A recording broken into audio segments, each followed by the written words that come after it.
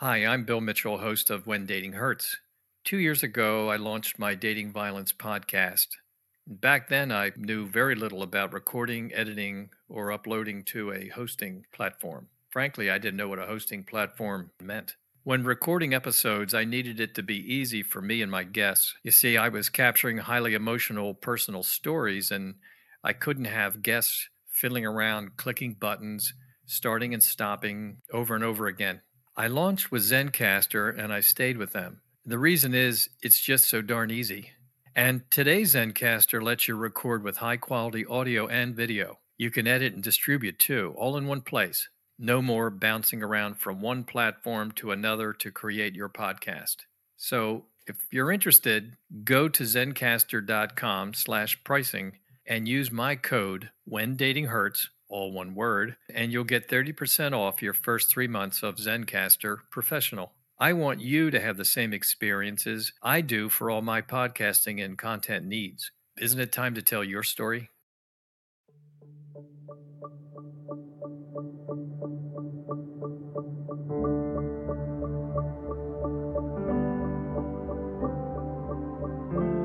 I'm Bill Mitchell, and this is When Dating Hurts, a podcast dedicated to my daughter, Kristen, and all women taken from us before their time by the epidemic known as dating violence.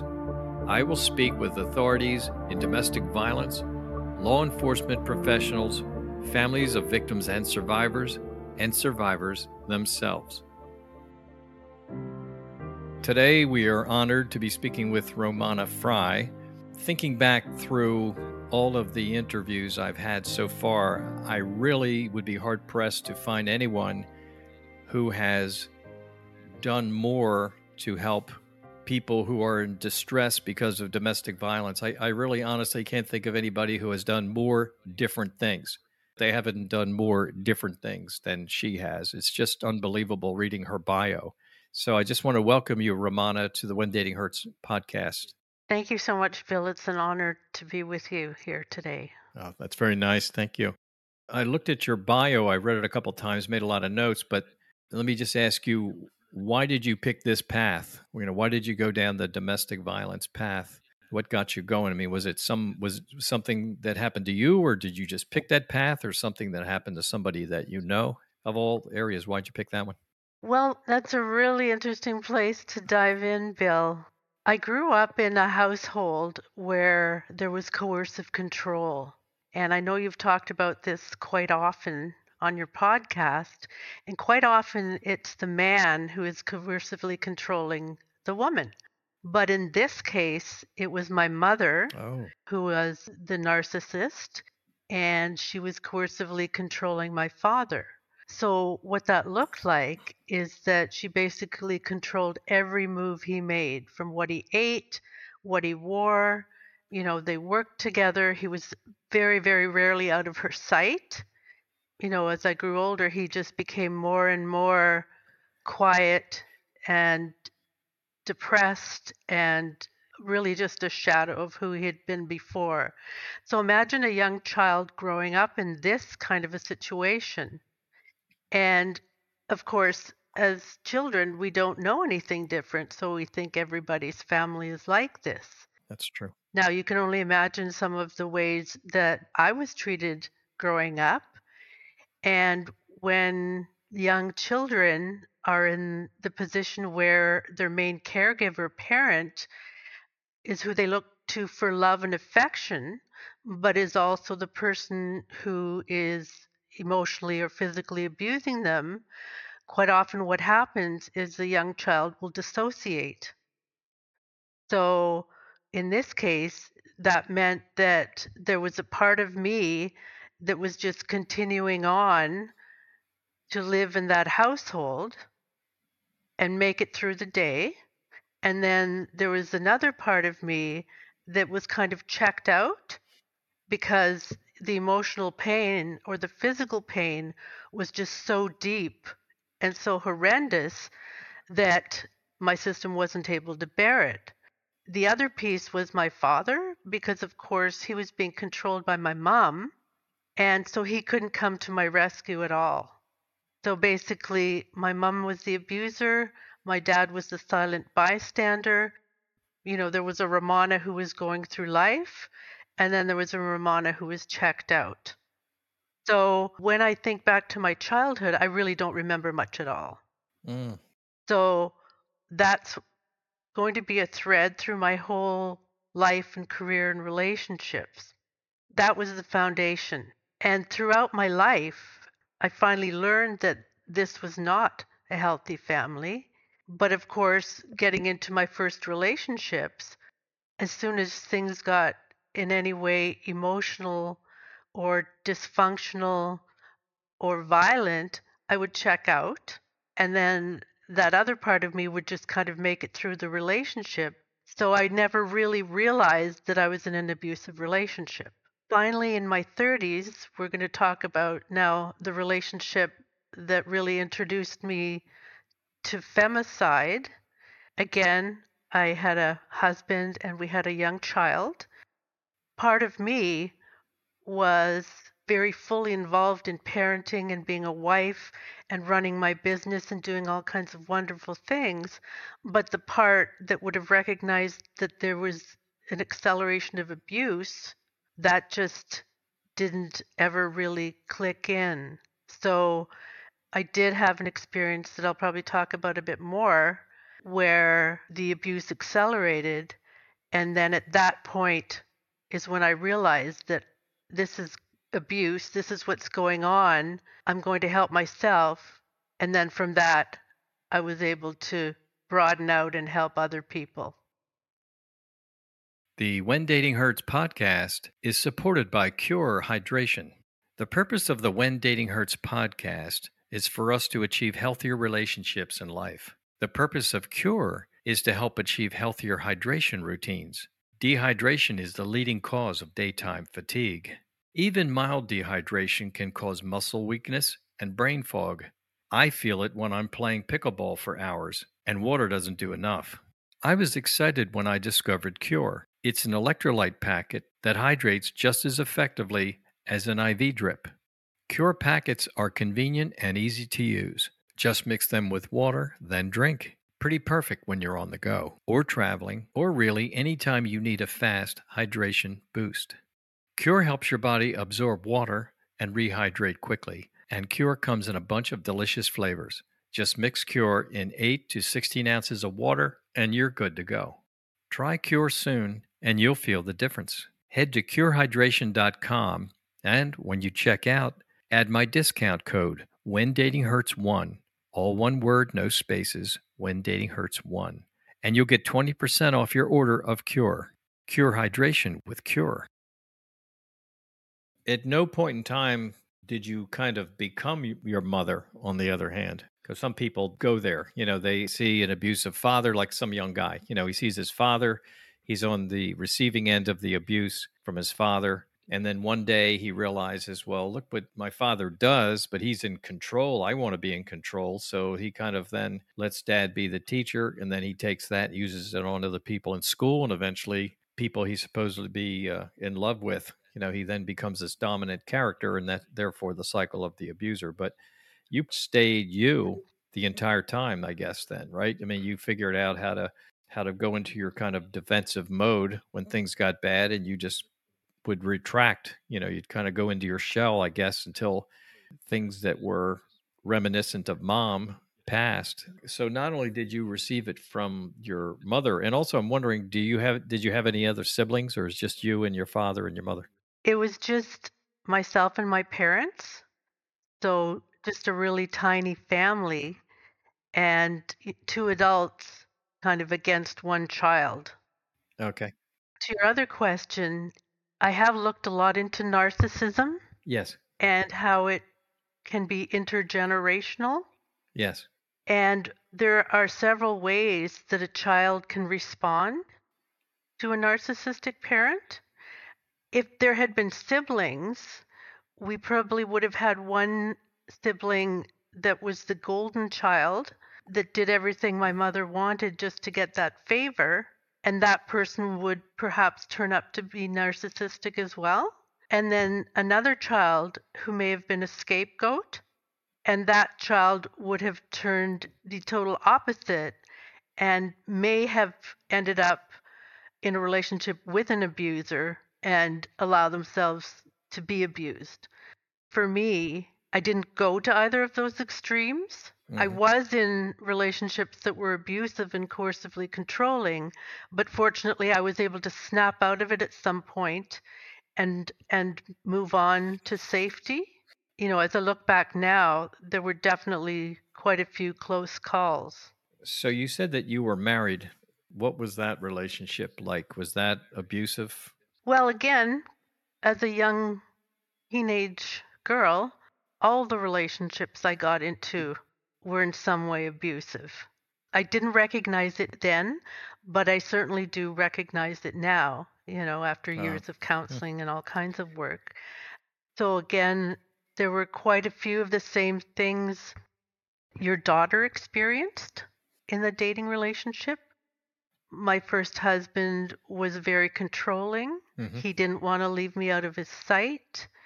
He wanted me to be with him all the time. He didn't like my friends. He didn't like me going to school events. And again, what I didn't realize then at that age is that these things were abusive. I think back now, and there was one incident where I had wanted to go to an event at my college, and he didn't want me to go. And I remember being in my parents' living room, and he was so angry, and he grabbed my neck and he started strangling me and shaking me that way. And again, as you can imagine, that part of me just checked out so that I wouldn't have to deal with it or see it. And that other part of me then went on. Of course, I didn't go to the dance. It was constantly like that. So again, Bill, the whole marriage and relationship was 9 years long, but I really don't remember too much of any of the specifics. But what I do remember is I woke up one morning and it's like that was the real authentic me that said, "What am I doing here? Who is this person beside me? I have to get out of here. I have to get out of here." So once that clicked in, I was out of there so quickly, unbelievable. Of course, after I left, he tried all the manipulative things to get me back. The crying, saying he would go to counseling, calling my mom and dad and crying to them. And then also, you know, his family was phoning me saying I should go back. No, I didn't ever take him back. But what happened then was the stalking started. What started was basically years and years of him just stalking me, you know, leaving flowers at my door or presents or being at my parents' house when I showed up. So it was really, really, really, really a horrible, horrible experience.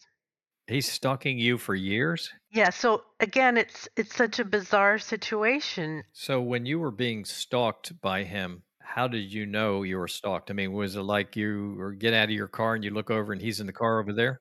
Well, there were both subtle and not so subtle things. One of the things he did was very quickly establish a closer relationship with my parents. He would go to them and cry about how much he loved me and how much he wanted me back. And then my mom would call me and say, "Oh, he loved you so much. Why don't you have a baby? Why don't you go back?" So he actually got in with my parents. One of the things that would happen, so remember, my mom is narcissistic, so she's only going to do things that serve her. So I would tell her, "I don't want to see him, I don't want to hear about him," but she would tell me anyways. And then I would go to their place to visit them, and he would show up, and they'd be like, "Oh, guess who's here?"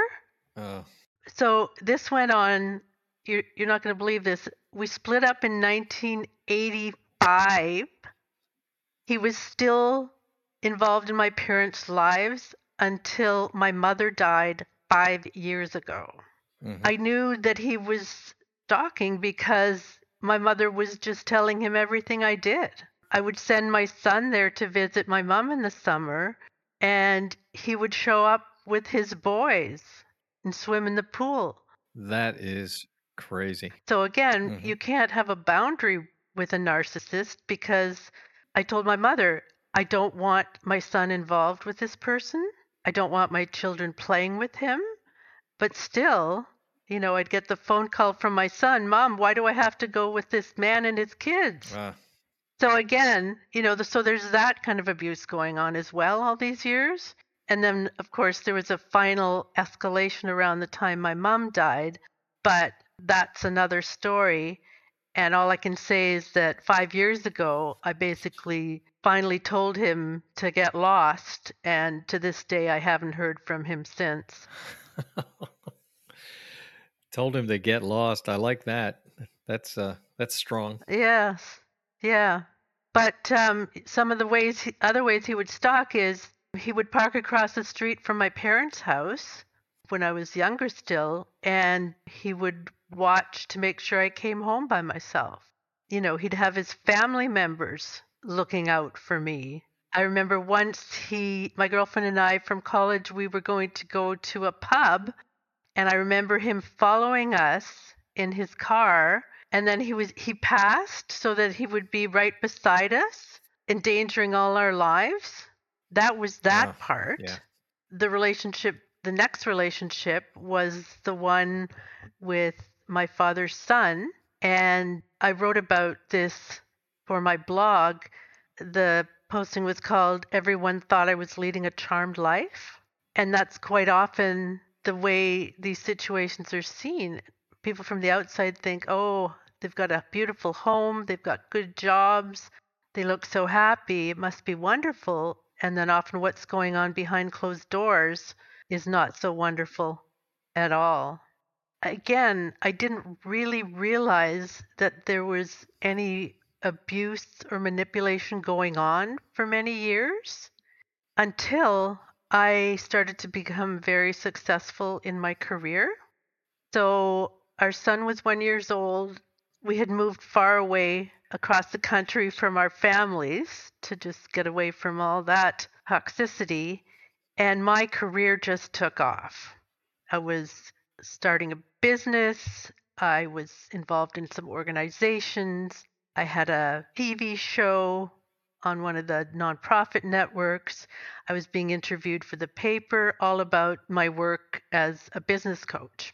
The more successful I got, the stranger he started to act. His style was more passive aggressive than overtly aggressive. He would do things like when he was taking care of our son, I would come home from work and neither of them would be there. And I'd have no idea where they were. And then I'd find out that he was at a volunteer fire call and I wouldn't know where my son was. So I had to scramble to find out whose house he was at, that kind of thing. Or starting a big fight just before I had to go to an important meeting or presentation.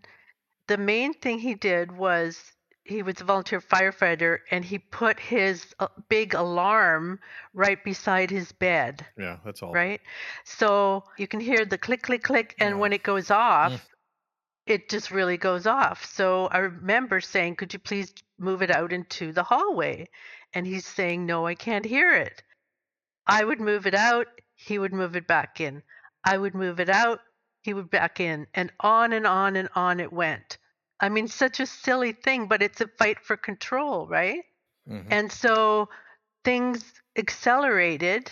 Of course, I thought I could handle things, but then when it started to involve my son, there was one instance where we were having a fight, a verbal altercation. My Yes. son came and ran to me, and I held him. We were sitting on the floor, and my husband started punching holes in the wall and screaming, and then he threw a glass at us that shattered, and then he was trying to get my son out of my arms. And the poor child is right in the middle of this. Again, that's when something snapped for me, and it was like, I've got to get out of here. I've got to get, this is not safe for us. In the usual way, I asked him to leave because it's always best for the child to stay in their home, right? Their familiar surroundings. Plus, I was running my business out of my house. And he refused to leave, and he said, "Well, why don't we just live separately in the house?" And I just wasn't feeling safe doing that. Again, I had some kind of a gut feeling that this violence was just going to accelerate, right? Hmm. And so I found myself an office. I found a place for my son and me to move. My husband actually helped us move to this new place, and he seemed fine. But then he started to doing some stalking as well. He started behaving very strangely.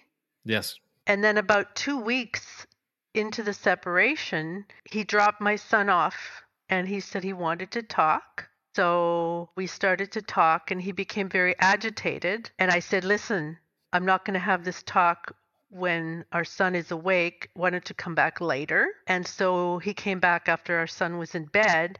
And again, at first, he tried to do the love bombing. "I love you. Please come back. I'll go to counseling. You guys are everything to me, blah, blah, blah." And when I said no, he just turned just like that. And he started shouting again and name calling. And I said, "Listen, Mm. I'm not taking this. Get out." I said, "We can have another talk when you've calmed down, but you're not going to speak to me in my home like this." He went flying out, and the last thing he said was, "You cold, unfeeling bitch." And even as he left, I had this feeling that, he might take his life. You Oh. know how we sometimes get that intuition that something's going to happen? But then I thought, there's Mm. nothing I can do. I've got to take care of myself and my son. Oh, yes, of course. In the morning, I got my son and myself up and ready, and we were driving to town, and I was supposed to stop at our house to pick something up. Yes. But again, that was one of those moments of grace where we're driving and I'm thinking, do I have time for this? No, I don't have time for this. Should I stop? Should I not? And then at the last minute, I just kept going. And you'll hear in a couple minutes why that was such a good thing. So I drop my son off. I go to my office. I listen to my answering machine. I hear this garbled crying voice, and I thought, is this a crank call? So I played it again and discovered it was my husband crying, saying how much he loved us and that he was so sorry. And I just thought, oh dear. And so I phoned the police and they said they had already been called to do a wellness check at the house. And they told me to stay where I was and to get a friend to come be with me and that they would get back to me. Again, waiting, and inside I knew what had happened. Again, that intuition is like, I know what happened. Oh. And then the police showed up and the victim services showed up and they told me that they had found my husband dead. He had Oh. taken his life. Wow. And it's one of the most memorable moments of my life because it seemed like everything stopped Mm. and my head was totally clear. Mm. And it was like I had a decision to make, Bill. Do I let this ruin everything or do I keep on keeping on? Yes. And I decided to, like, yes, I'm just going to keep on Yes. keeping on. And then everything sped up again. And then I checked out.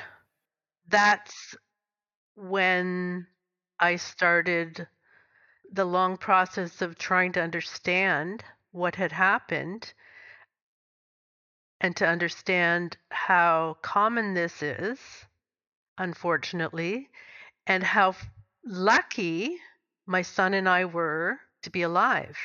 Because, So, what did check out in this case? What was that like? well, this was a period of about, I'd probably say about 6 months where I remember only a couple of specific instances. That part of me that ran things continued to plan a funeral, travel to Ontario for another funeral, just all the things I needed to do to take care of my son and my business and myself. So that was what the dissociating was. But the pain and the grief had to be set aside because I had to be there for my son. Since then, I have learned quite a few things. One of them being that the 2 weeks before and after an actual breakup or separation are the most dangerous for the woman and her children. I have learned quite often the man, out of anger and rage, where he may think of taking his own life, but he will kill the woman first and then chicken out on taking his own life. Sometimes the situation is that the man will kill the child to get back at the mother. And, this is the part that really still triggers me after all these years. He had just dropped my son off a few hours before. When I thought of how it could have ended differently, that's just almost unimaginable. And then, sometimes there'll be the whole femicide suicide where he kills the wife or girlfriend and then himself, or sometimes the perpetrators just wipe out the whole family. So even though it was horribly sad and it took a long time to deal with and heal from his suicide, it was the lesser of many evils, in my opinion. One of the things I've learned since is that there's a specific name for when a partner or ex-partner kills the woman. It's called femicide.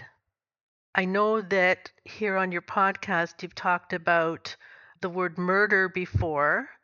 Femicide is a word that's used quite prevalently that is more targeted and more discerning about the particular type of death.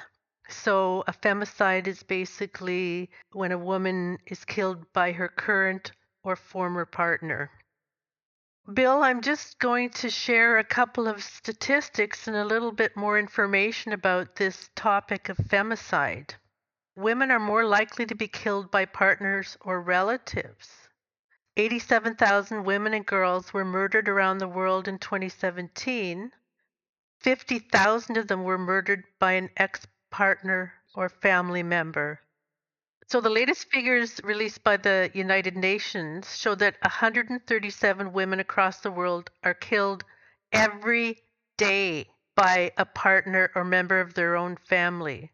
A total of 50,000 women a year murdered by people they know and should be able to trust.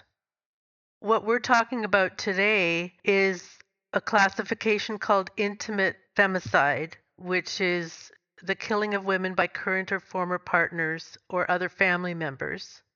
Then there are non-intimate femicide, the killing of women by someone without an intimate relationship with the victim. That may be something that's done by a serial killer motivated by hatred of women. Then you've probably heard of honor killings. Quite often, if a woman in some countries or faiths engages in premarital sex, it's judged as a violation of her family expectations. Then we have female infanticide, which is the intentional killing of female infants or fetuses because they're female.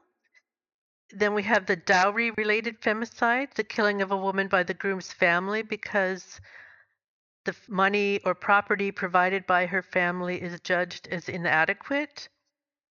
And then there's organized crime-related femicide, the killing of women associated with gangs, drug and or human trafficking, and guns.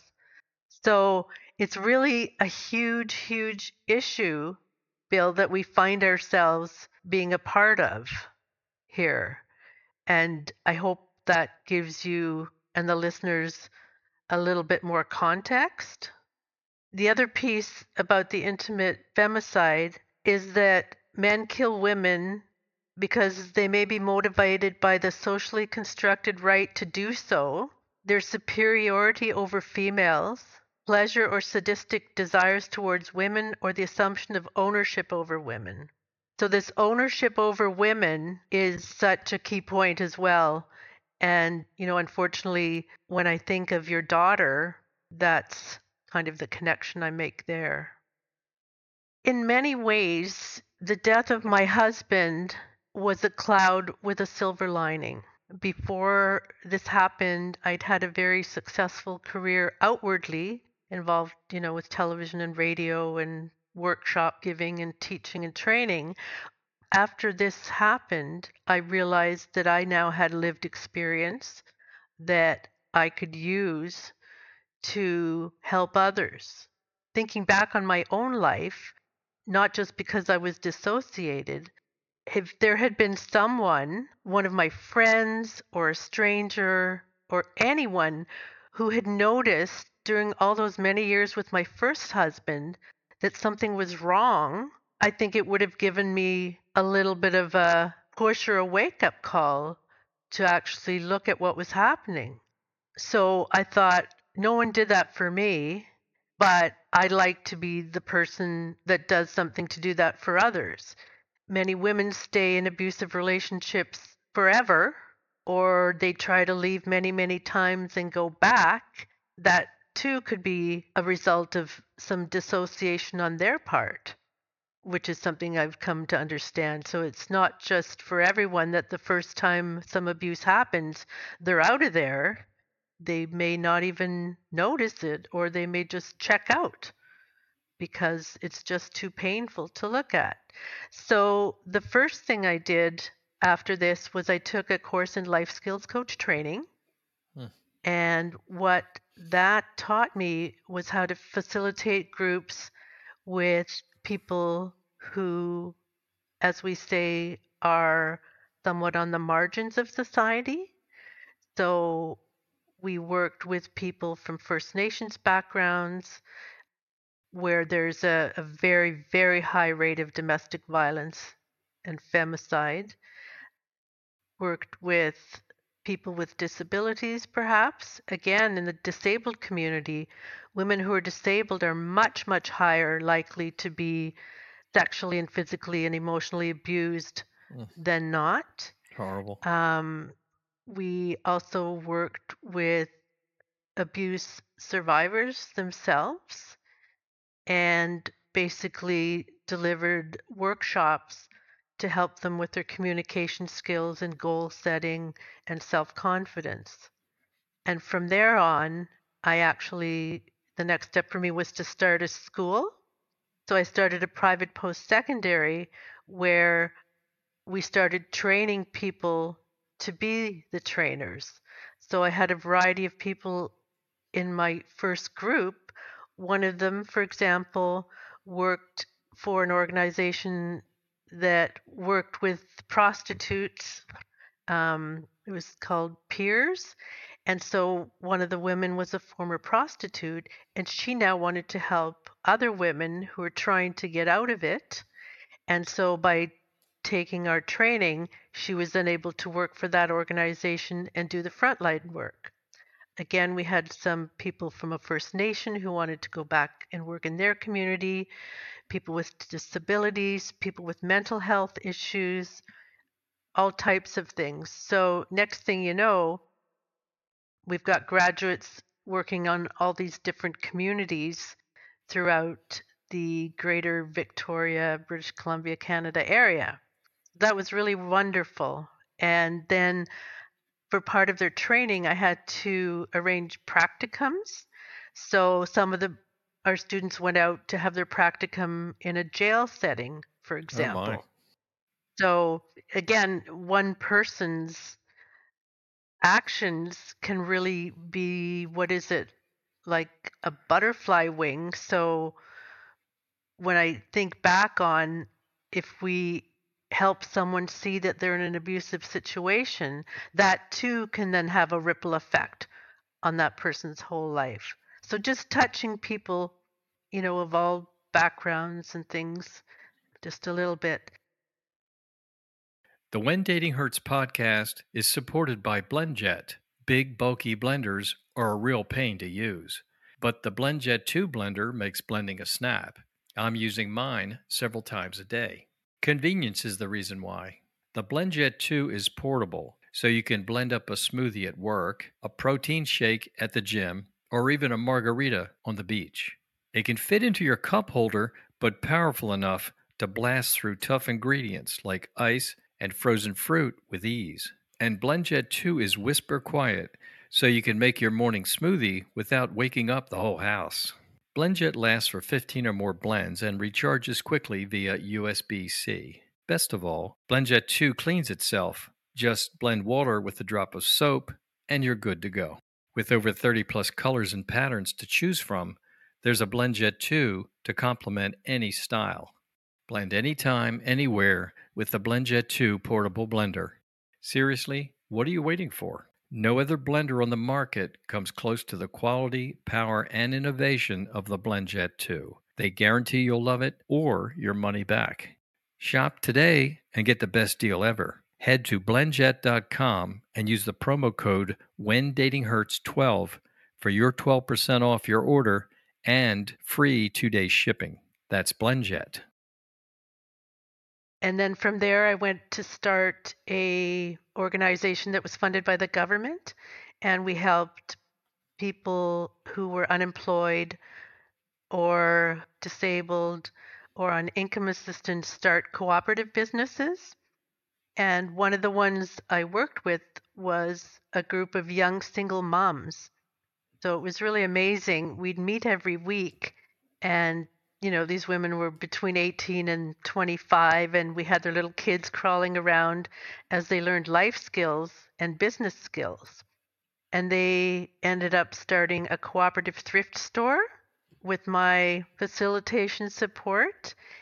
It was for that particular piece of work that I was awarded a YWCA Woman of Distinction Award for my work to support other people to achieve their potential. That's great. So that was a really Fabulous. exciting thing. And then from Yes. there, I started to work with organizations that were directly involved in women's issues and domestic violence. So I did a lot of consulting work with transition house societies or women's centers, and really just started to take a personal interest in the women that I came across, in my regular life too. And it's been really interesting, Bill, as I'm sure you've noticed, the more that you're able to share your story with others, the more others are able to share their story with you. So again, I'm not a counselor, but I sure know where I can refer people.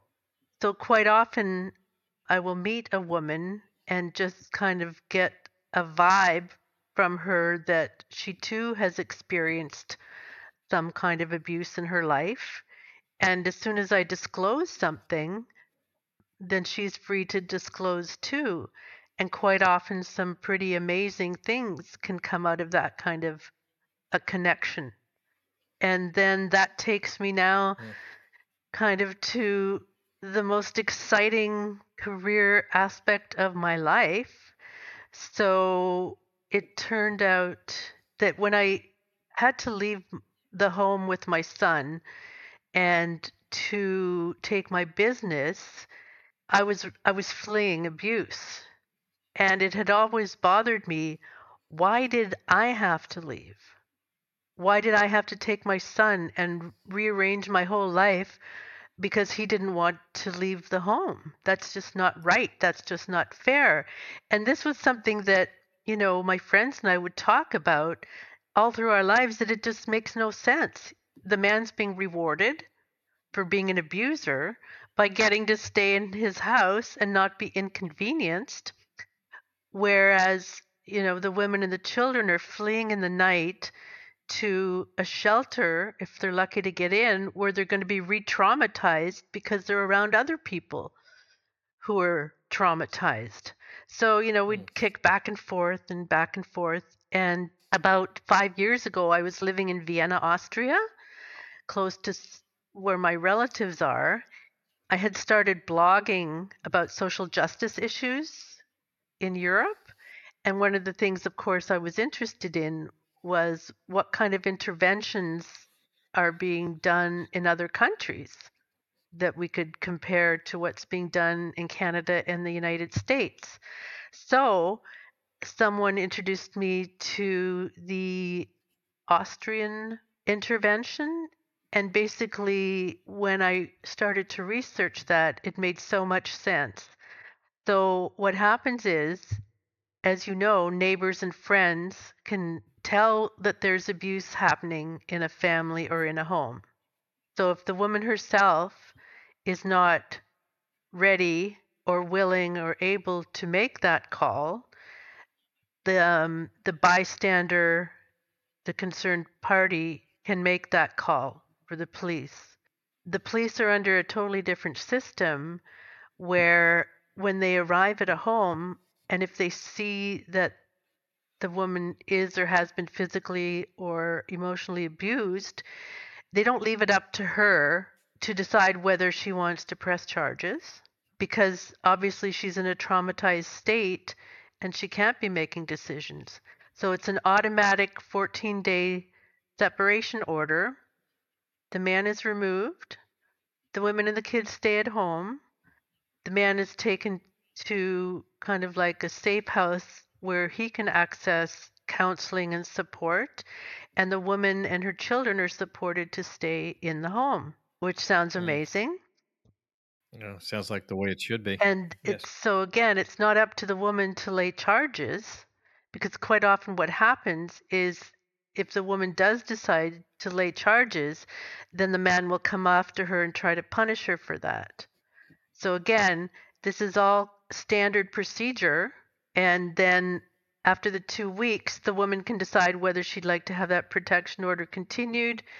And in the meantime, she has all kinds of counseling and financial aid available. If she does decide she'd rather go to a transition house, that's also an option. That really got me thinking. I did Mm. more research and I found other countries that were doing similar things like that. So here we are 3 years ago, COVID lockdown. I'm stuck on my island here with nothing much but an internet connection. And I just thought, well, what am I going to do with my time? Let's see what I can do to make a difference.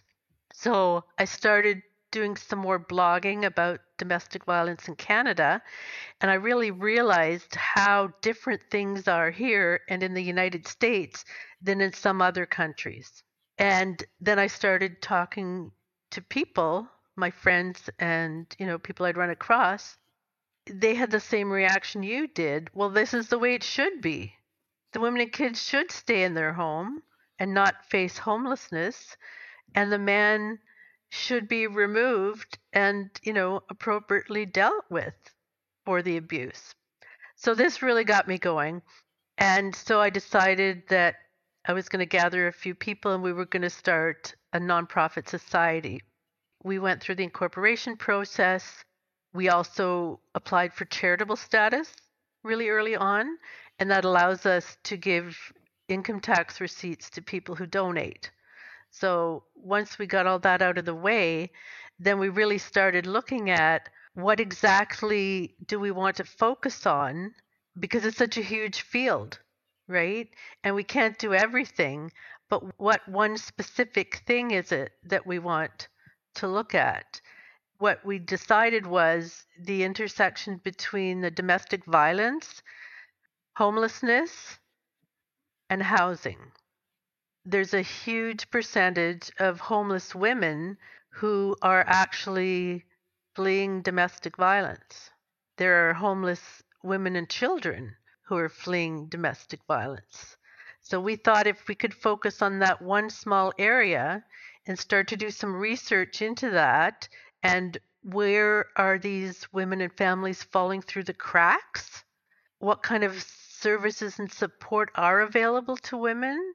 How do we get that information to the women?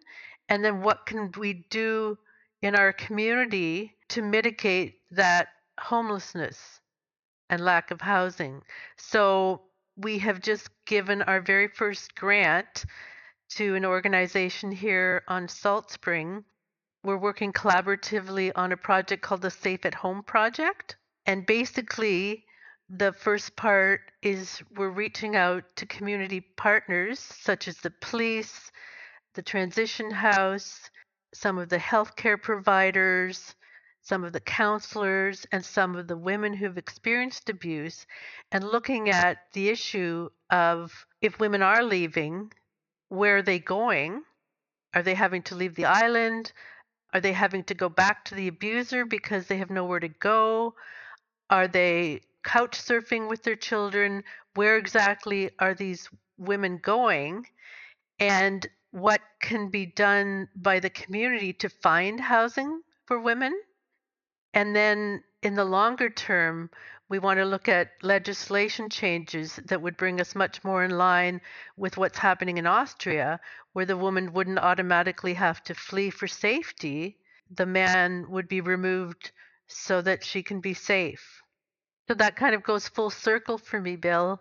Not knowing I was in an abusive relationship to fleeing with my child, becoming a young widow and having to raise a grieving child without a father, to doing lots of personal growth and counseling work to have the strength and courage to be able to start giving back one on one by just talking to people, being involved in other organizations that had the same kind of mission. And then now, as I'm in my early 60s now, this is kind of like a project that I would like to have go on in perpetuity, where in the future some legislative changes will come about as a result of what my lived experience is. That's amazing. I just love everything that you're talking about. And you really did go from being on the receiving end of so many from the time you were a child. I mean, so many things that aimed against you. If there are things you want to underscore, your website, other things that you're doing that you want them to participate in, I think you should make a pitch for that if you want I've to. talked about some pretty intense and perhaps triggering information today. And I know what often happens for me in these situations is that part of me is listening, but part of me is checked out. So I may come away and not fully remember what I've heard. I do write about many of these topics on our organizational website. It is AMAMOR womensfoundation.com, and I'm sure Bill can put that in the show notes.